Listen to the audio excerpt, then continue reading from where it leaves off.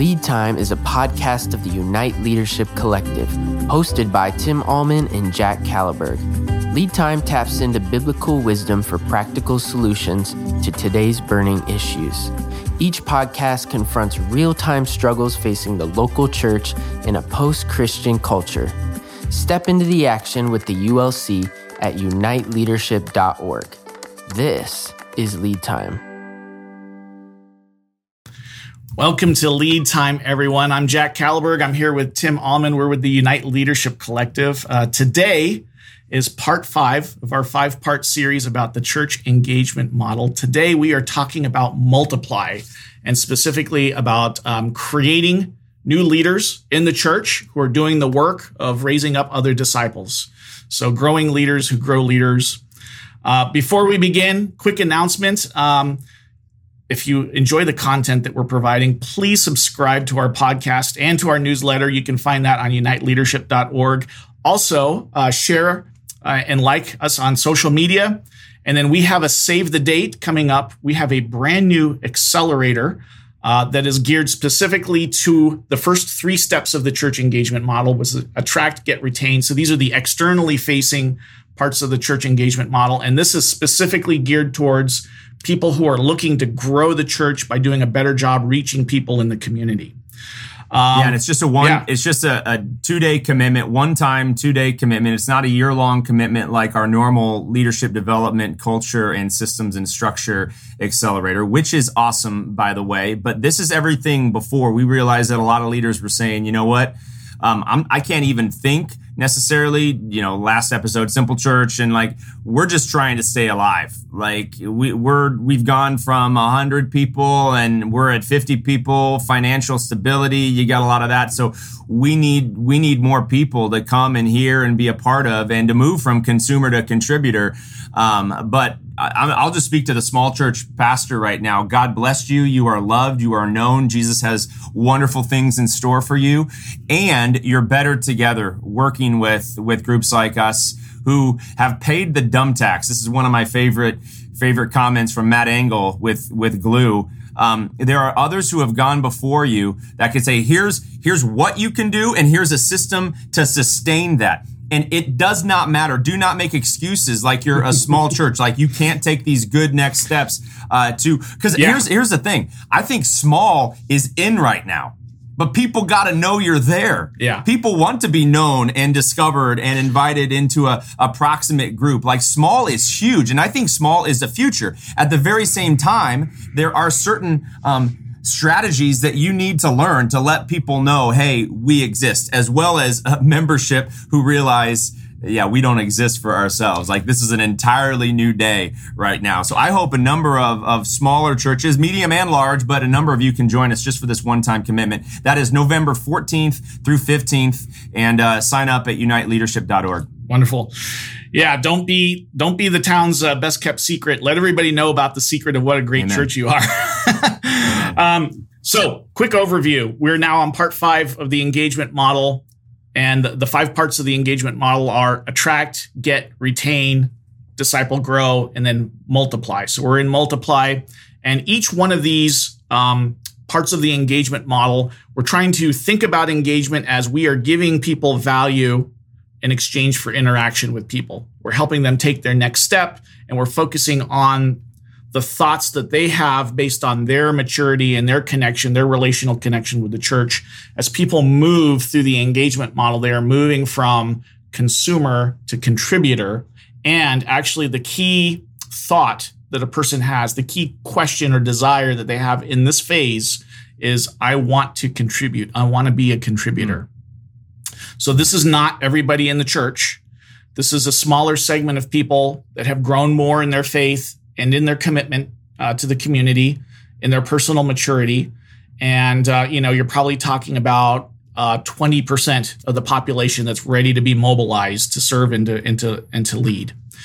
So we're going to talk through some of the key questions here that help kind of address what it looks like for the church to succeed in this model. We've got some key questions here. Do you have something to add, Tim, before we go? Yeah. So last week, if you didn't listen to Disciple, you heard us talk about Simple Church, and you heard about worship and then small groups and service. Serving. What we're going to talk about right now is the off-ramp of service. So you're going to start as a serve team member, but then you're going to grow from that point into leadership. So you got worship, small group, and then serving, right, Jack? Absolutely.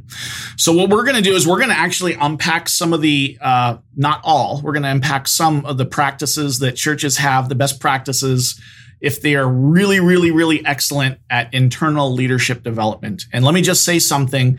If your church isn't oriented towards that, if they don't see that as a goal, that's going to be a major problem. The key way that the church grows in the future is not going to be based on the central institution, the central sort of, in our context, the seminaries will always be there, but we don't believe that's going to be the core thing that's growing the church, is going to be the catalyst to grow the church. It's going to be leaders raised up in the local context. So the local church has to be amazing or it's going to die, right? Because it's just not going to be attractive enough to send somebody across the country to do a residency program and just expect that that's going to be happening in high numbers. The local church actually has to nail the expertise of development at the local level so people can serve the local community. So let's get into this. And this is kind of, let's get into it, but this is kind of a duh. The church right now is in a post-Christian secular day and age. Look at how the early church did it. They saw everything that they needed was right there in their community. No institutions were created. So you got to have that kind of a mindset as you head into Multiply. Go ahead, Jack. Yeah, so let's take us into these 4 questions. Yeah. So the first thing we're going to be talking about is a development culture. And so the first question we're going to ask, and we're going to have you as a church leader ask this question of yourself is, does your staff, the members of your staff, see their primary job, keyword, primary job, as developing leaders, right? This is now a countercultural shift. There's a lot of churches out there with small staff. There's a lot of churches with big staff. And whatever type of church you are, how do you see your job descriptions, right? When you think about a job description, I'm going to pick on youth directors, right? Because that's a classic example, especially in our denominational context. DCE, Director of Christian Education. How do we traditionally think about that job, Tim? Why don't you talk about what is the traditional way that we look at that job?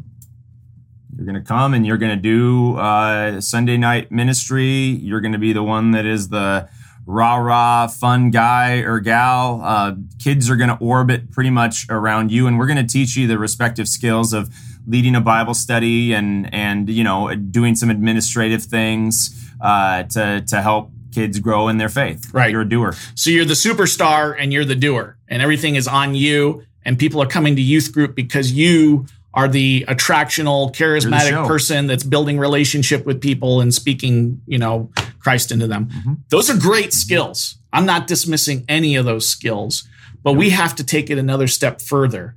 We have to say that person understands the best practices of that, but even above that they're a developer of people. They see themselves more about ministry development and people development so that other people can be equipped to do that role that we just talked about, right? So here's a mind shift. Instead of youth director, it's director of youth ministry development, which now says I'm curating all of the best practice for youth ministry, but I'm also developing people. I'm developing leaders who carry this out. I'm developing small group leaders. I'm developing other communicators that can get up there and teach.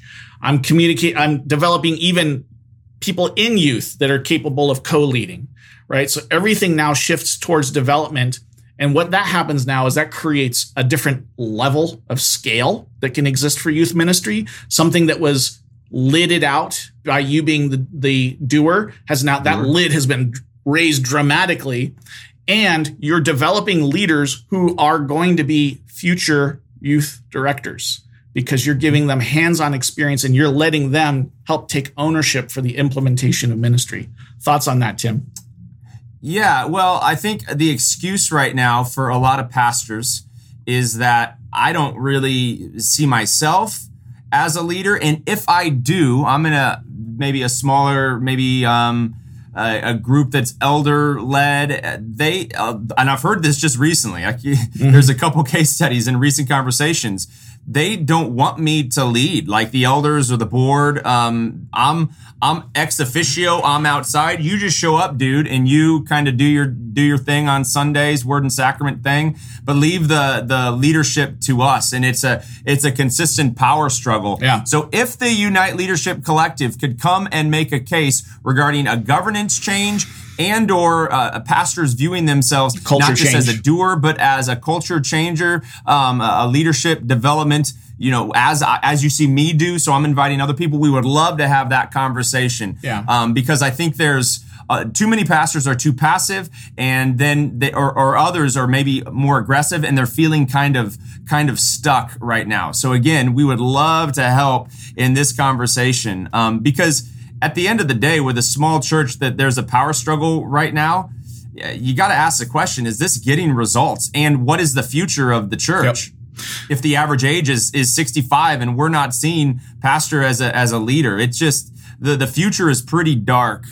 So humble yourself, pastor and lay leader. Go ahead. So here's my question to that elder or board member or council member that says, we are the ones that are in charge. We're the ones that execute leadership. The pastor's ex officio. He just serves. Great. What are you doing to multiply disciples? What are you doing to develop future leaders? How are you doing that? Or are you going to be giving that authority and responsibility to the pastor? That's my question. It's a great point. Our elder teams actually inviting people? Are elder teams growing? Yeah. Are they creating leaders teams, who make leaders? Right. Exactly.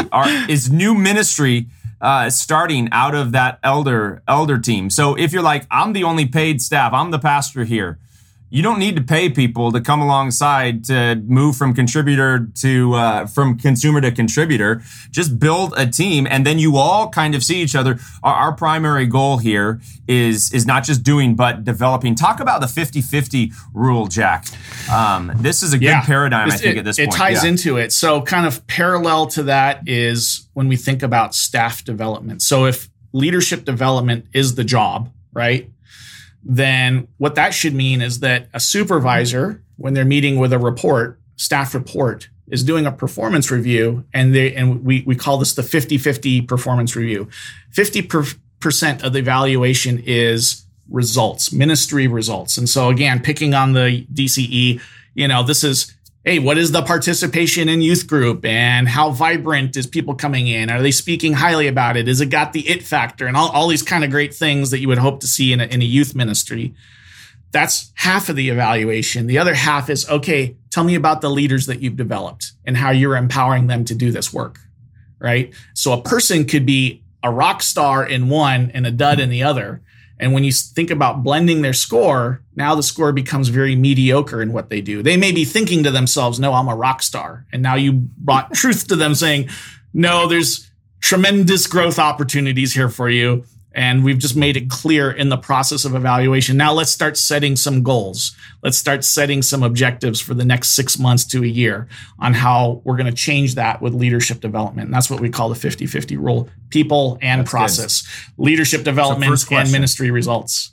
I love it. First question: do staff members and maybe non-paid members of your team see their primary job as leadership development? Next question is, does the church have a well-defined leadership development pathway? Do you have a well-defined leadership development pathway? Speak to that, Jack.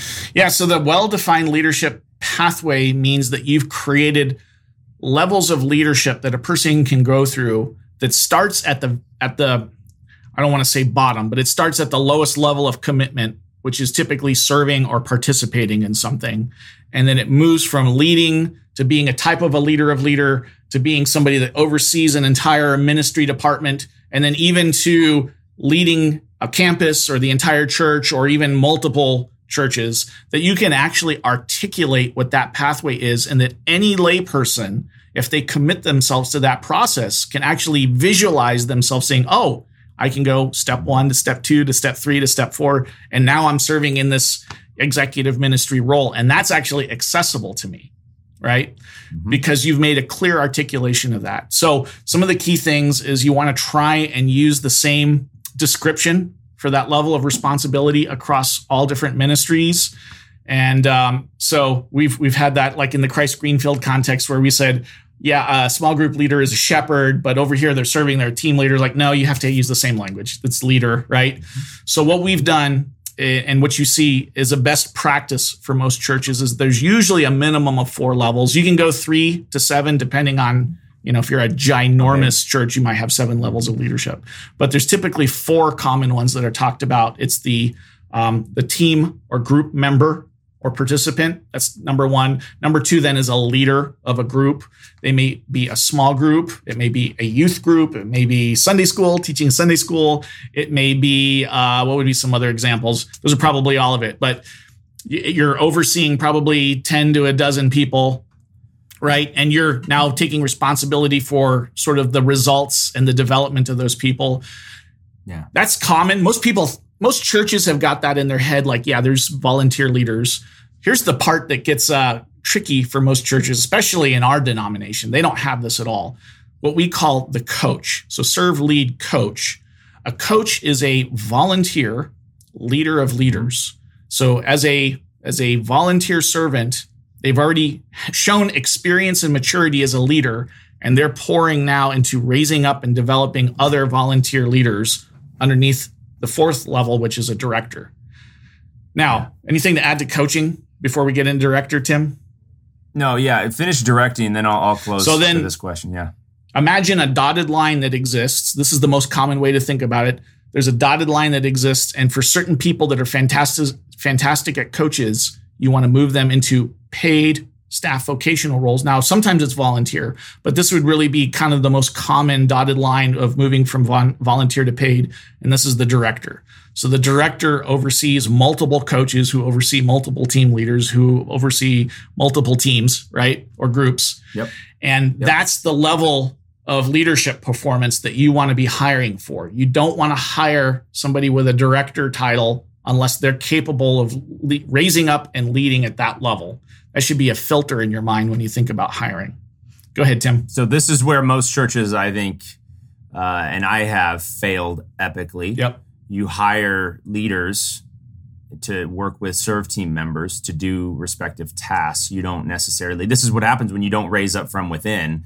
You don't necessarily elevate folks from serve, lead, coach, all the way to director, a leader of leaders. And multiple teams of leaders. That's what a director role, right. Whether it's a ministry role like a DCE, or maybe it's a business manager role, or moving into an executive director role, more of the systems and structures of a church. We need to create that upward draft. Now, here's one of the arguments against this sort of a pathway.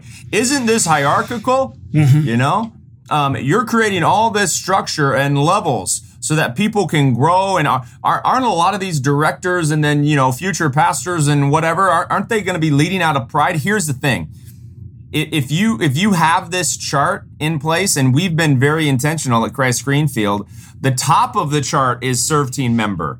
The bottom is director. And so as you think you move up in leadership, no, you're not moving up, you're moving down. Right. You're here to equip, to inspire, to love and to challenge, but to invite other people to do as they've seen you do. So it's a downward trajectory of leadership, not an upward mobility. And this is where the heart, the character of the leader has to be assessed at every single stage. Because if you, and we've had this, Jack, if you have this kind of mindset, like I really think I'm entitled to kind of grow, but you don't want to go through the journey of serve, lead, coach, direct, and kind of come underneath the training of those who have gone before you. Like that says a lot about your character. And in our community, you're not going to be in a director role, right? Because there's a journey that needs to take place specifically around character development and having the heart and humility of Christ. Yeah, ministry usually goes. One of the primary ways that we see ministry go south is when a leader's competency exceeds their character. Right? That's a recipe for disaster. It's a recipe. So they've got incredible talents, but the character has not been developed to match those talents. And so that's when you see all Like that's when you see the tower fall in a lot of cases with ministry. We want to make sure these two things are growing together, that competency and character are growing at the same rate. So that's the other thing too, is in a defined leadership structure, you're doing a great job defining character and competency at every level, that your leadership team agrees on this. Like a leader should embody these things and be trained towards them. Same thing for a coach, same thing for a director, same thing for people in an executive role. So that is the third question. First question is, do leaders see their job as development?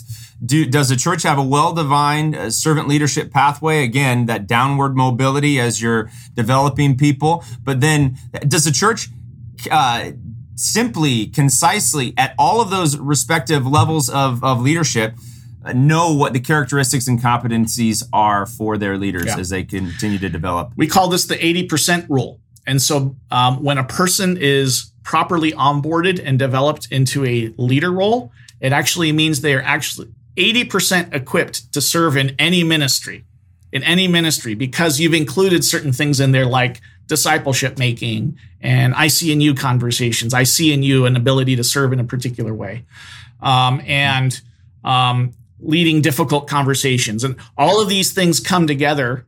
And that means, hey, if you really embody this, you may be head of the ushers or the hospitality team, but you could actually easily transfer over to be a youth small group leader. And all of those skills, not all of them, but a large percentage of them, 80%, transfer over.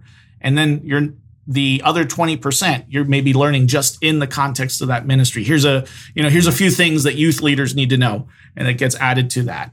And that goes all the way up. Now, coaches become even more universal. Directors can become even more universal. There are reasons that a person may need a specialized advanced degree in something. Like we definitely value the fact that a worship leader has a music and performance related or worship related degree, and they have that specialty in it. But honestly, if a director is developed really well, they could be temporarily put over in charge of worship, and they could exercise effective leadership over that ministry while you're trying to work on getting a vacancy. So at least from an administrative and leadership development level, they could do that.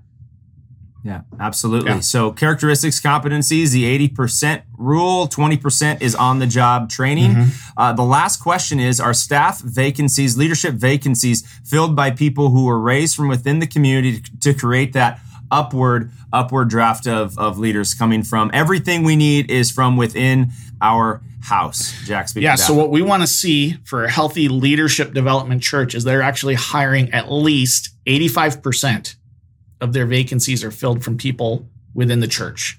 15% outside is good. There is a cause to sometimes bring people in externally, because having an external voice can sometimes add a lot of value.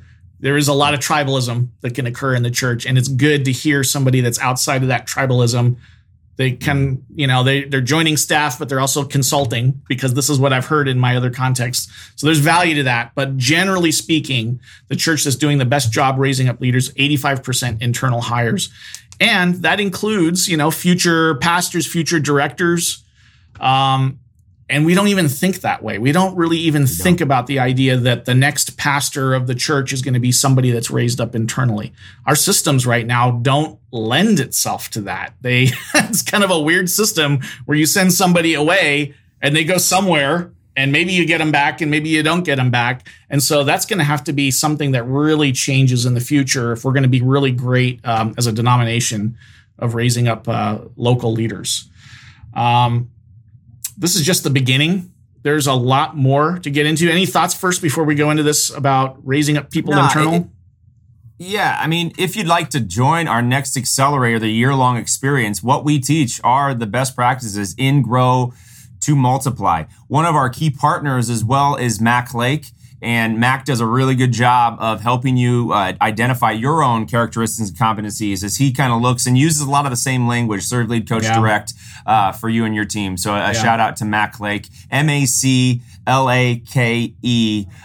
Just look him up on Google. Yeah. A final note on the raising from within. There's also something we call the upward draft, right? So here's Mike Fletcher is a guy that we've talked to several times.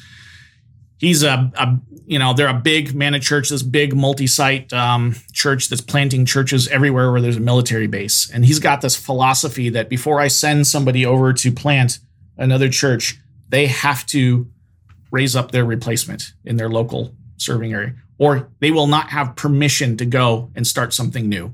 They will not have permission to get promoted to the next level. And that is 100% discipline that they enforce there.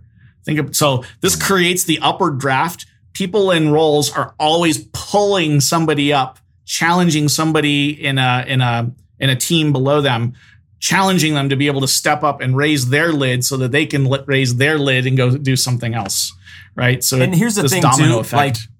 Yeah, exactly. I think a lot of times we get overwhelmed thinking, oh my gosh, not everybody's going to do this. No. Like you're going to start with 20%. And then by the time you get to director level, you have seen the characteristics and competencies and the desire that they contain and the recognition of the appropriate gifts, the characteristics that have grown. And so once you get to this is like 1%, less than 1% sometimes once we get to director of the entire church, right, Jack? I mean, this isn't rocket science. This is just the way the church naturally grows. But it's not everybody's going to go on this sort of a journey. But you need to have no way and no one. That's no way. Don't do that. Absolutely.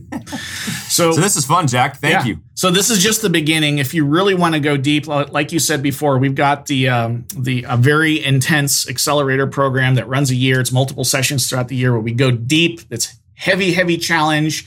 It's a lot of, you go into a cohort and it's a lot of peer learning with other church teams, leadership teams. And so this is a fantastic opportunity. There is a lot more to share about leadership development than what we can do in this 20-minute-ish podcast. We just scratched the surface of some of the things that need to be evaluated and changed and improved in the local church. And if you do join us for one of these accelerators, you'll hear deeper teaching on this, application of this. We'll bring in subject matter experts on these things. And it's just a fantastic time of learning and transformation. It helped us grow tremendously when we experienced this originally with Leadership Network. And we're hoping to give that away to churches that are similar to our context and contextualize it for the local Lutheran churches. Amen. Good job, Jack. Thanks. Yeah. Is that it? Do I need to give an... You've been listening to Lead Time, a podcast of the Unite Leadership Collective. The ULC consults and brings together cohorts of congregations to build the culture, systems, and structures of intentional discipleship multiplication. To go deeper with us, create a free login on uniteleadership.org for access to exclusive materials and resources. Thanks for listening and stay tuned for next week's episode.